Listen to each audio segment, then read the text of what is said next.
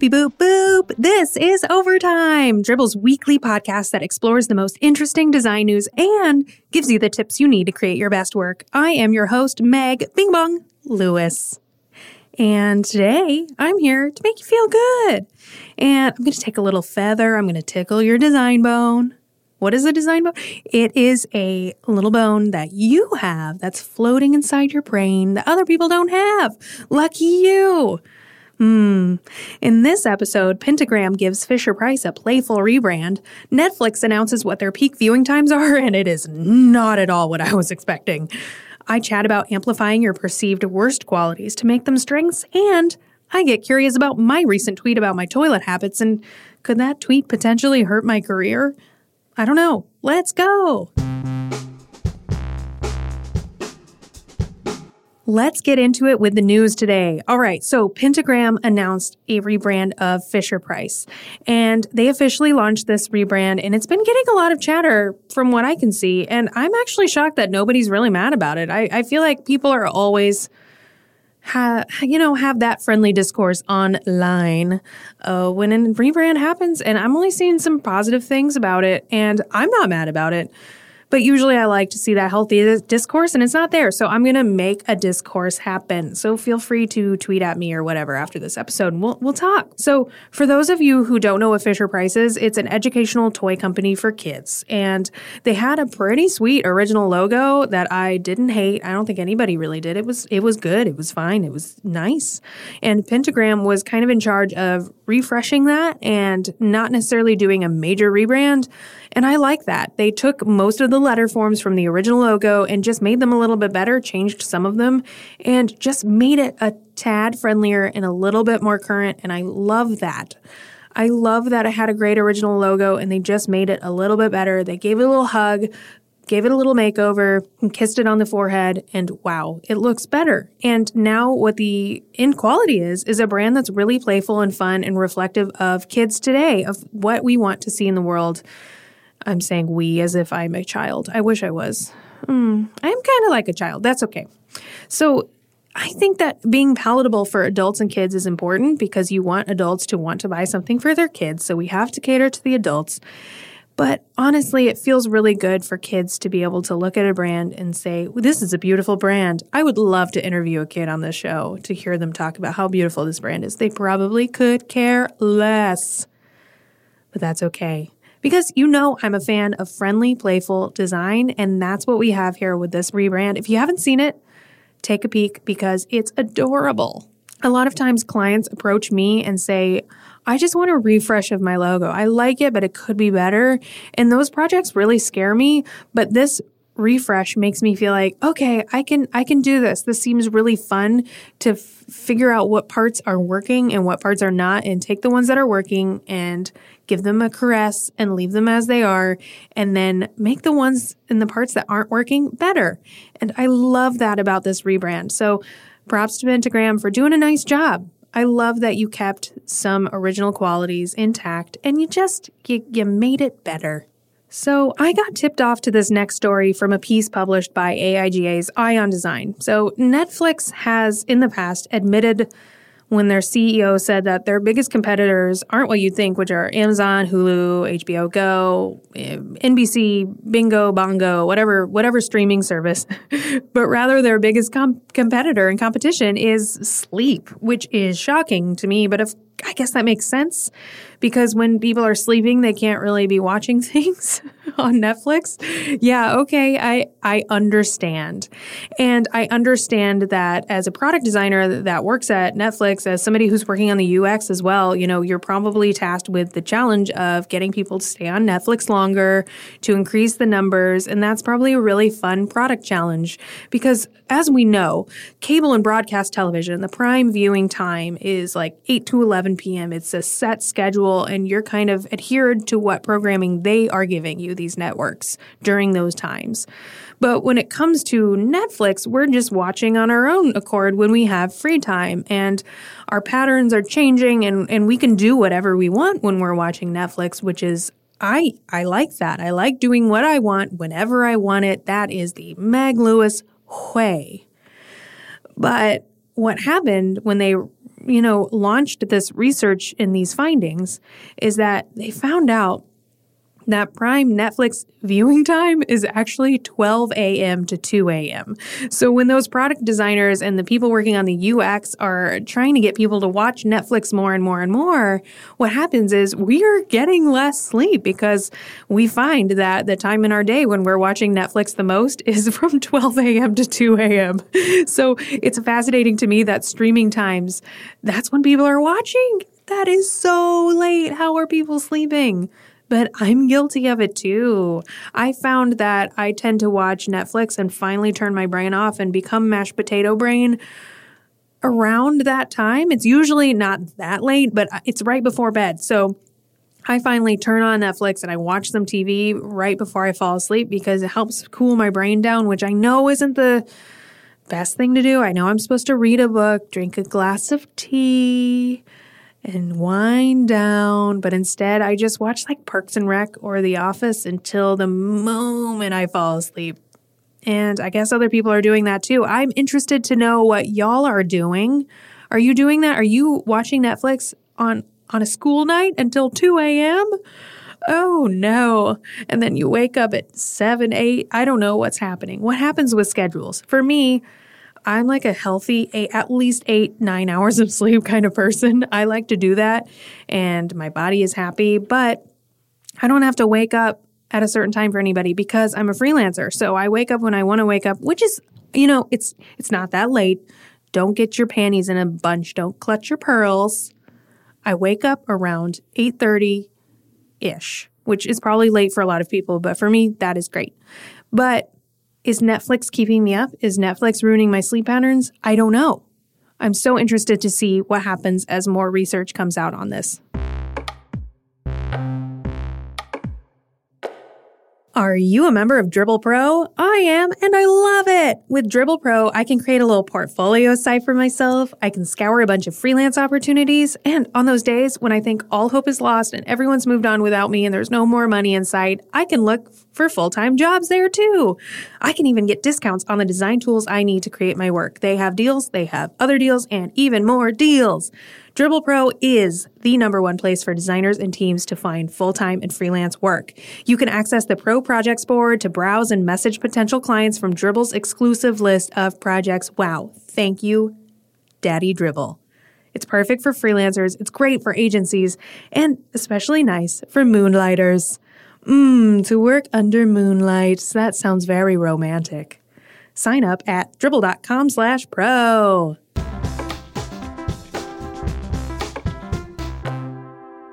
Recently, I saw a tweet from designer Kurt Varner talking about how it's a really good idea for us to all be a little bit more vulnerable with each other about our insecurities and what makes us different.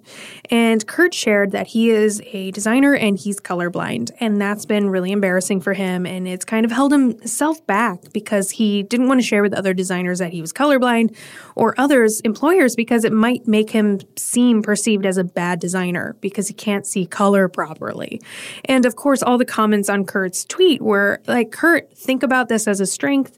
You're able to help us all with accessibility. You can see contrast better than most of us can, and you can keep in mind other colorblind users when designing, which is a beautiful thing to be able to do. And it made me think a lot about what are my weaknesses? What are the things that I feel are insecurities of mine that make me feel like I can't share those things with other people because people will think negatively of me?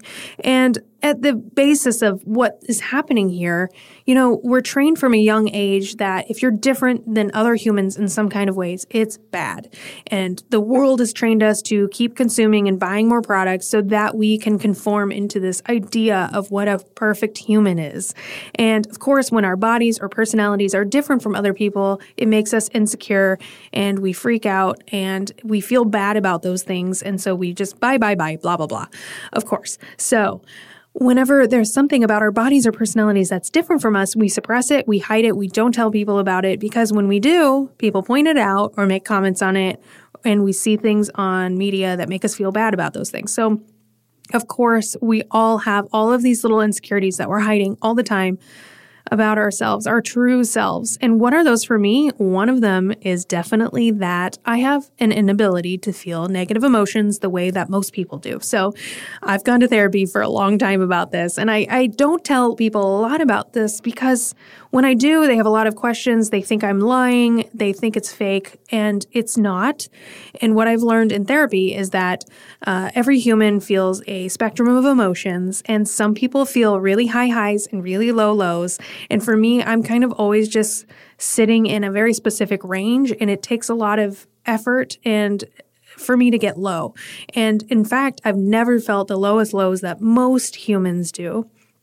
Every human's range of emotions are different, and mine are very specific. So especially when it comes to a scale of anger, frustration is usually about the highest level of anger that I feel, which is dangerous for me because when somebody is frustrated with me, I automatically think the world is over.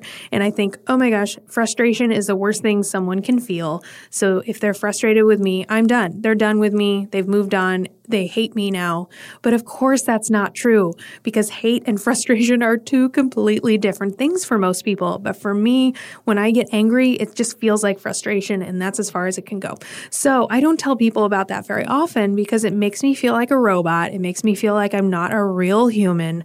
But of course I am. It's just a quirk in my personality that makes me different from most people.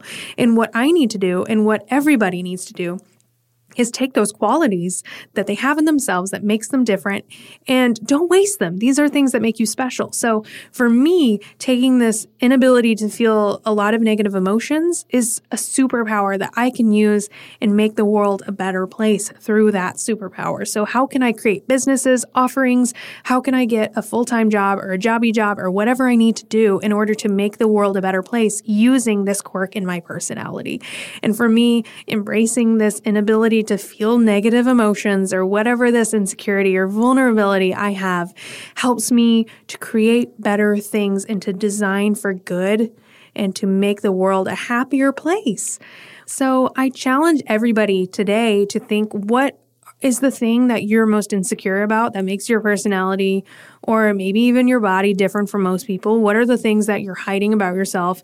Try to assess what those are and lift them up as much as possible and push them out and try to think, how can I, from a marketing standpoint, strategize what these negative things about myself are, or these things I think are negative? How can I take those things and amplify them to position myself in a way that makes me unlike anyone else? So when I looked back to my career and I said, how can I take this quality about myself, all these things that make my personality different? How can I amplify this as much as possible so that in my design work, on my portfolio, the way I talk about myself, the way that I write, the way that I talk on this podcast is truly reflective of my extremely unique personality. And the end result is me positioning my brand in a way that's truly reflective of me, but it's also making me seem like a person that's unlike any other designer that exists in the world today, which is excellent and helps me get work that's more aligned with who I am, which I think is absolutely incredible. So I would challenge you to assess what makes you unusual and different and what is an insecurity of yours, what feels vulnerable to share with others. Dig deep and think, how can you actually lift that up, push it out, and make it a strength?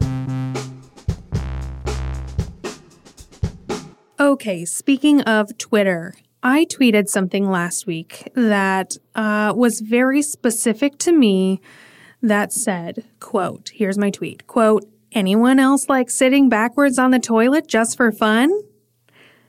First of all, hello and welcome to my Twitter. My handle is @darngood with 4 O's. Secondly, I tweet stuff like that all the time. And sometimes people ask me why I do that. And isn't it hurting my career? Aren't I turning off clients? Is this bad for personal brand? These questions are all very good questions. Should I be tweeting about my toilet habits on Twitter? Let me explore this with you and we'll come to an answer together, or maybe we'll disagree. Let's see what happens. So I truly believe in using social media to present yourself in a certain way to attract the kind of work you want. And I spent a lot of years of my career, my freelance career, when I first started out, curating my personality and curating everything I did to try and attract a very specific client type, which I believe is a good move that makes sense from a marketing and branding perspective. Yes, I'm tracking all of that. That is good. But what happened was I was curating my personality in a certain way to attract a certain client type. And so once I finally got those clients, yay, good job, me, I had to become that curated version of myself the whole time I was working with them and around them. And that would mean month-long client engagements where I was pretending to be a different version of myself, and it was exhausting.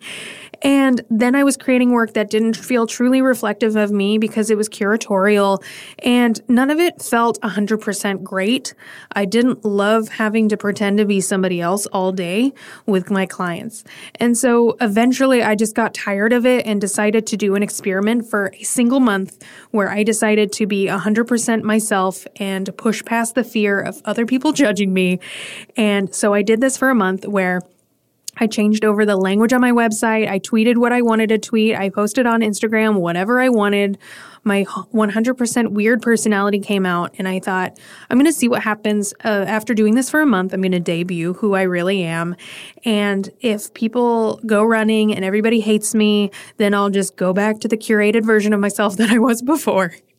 And once I decided to finally start being myself and I let it all go, I let the fear go, the first thing I found out was that the perceived reaction that I thought people would have didn't happen.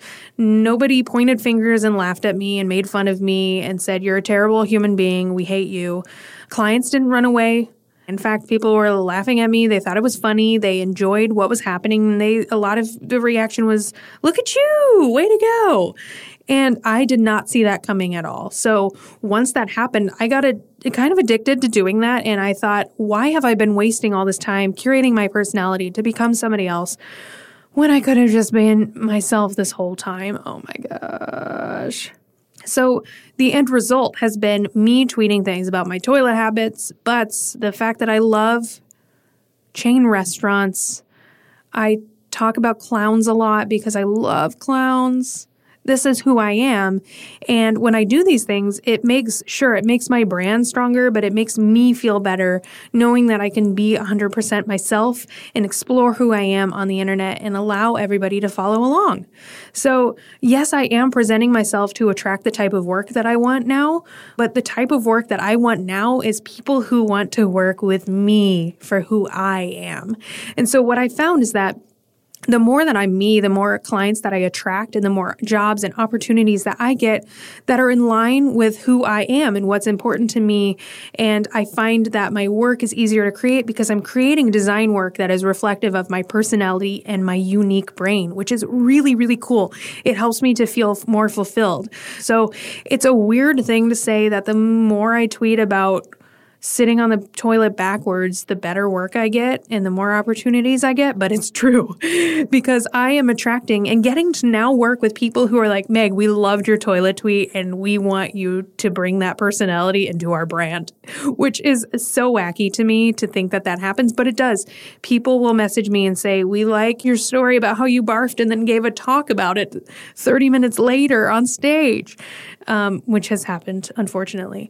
But I actually get clients that say that they're excited about who I am and they want me to bring that personality into their office, into their workspace, and into their brand, and that's really cool.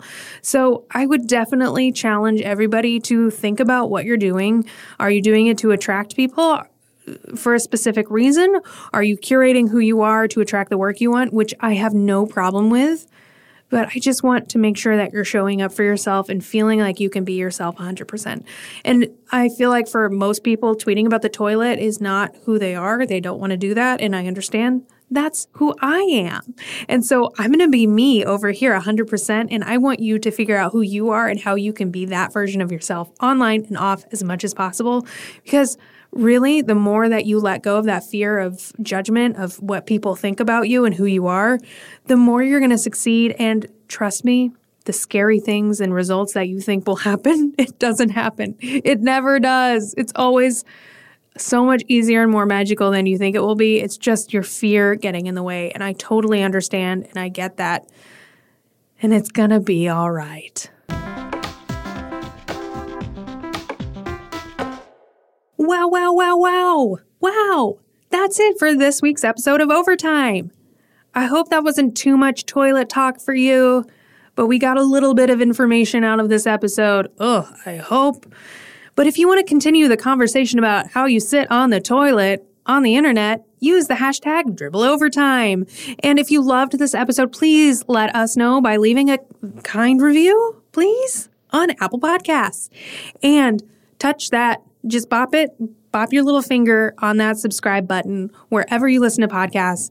And please don't forget to tweet at me or tag me. My handle on the internet is @darngood with 4 O's. And this has been a true pleasure. Love you all. Want to squeeze you around the torso. I'm short, so, Bye. See you next week. Overtime is very fine. It's great and good and awesome because designers are cool. Design bone, you have one and it's good and floating in your brain.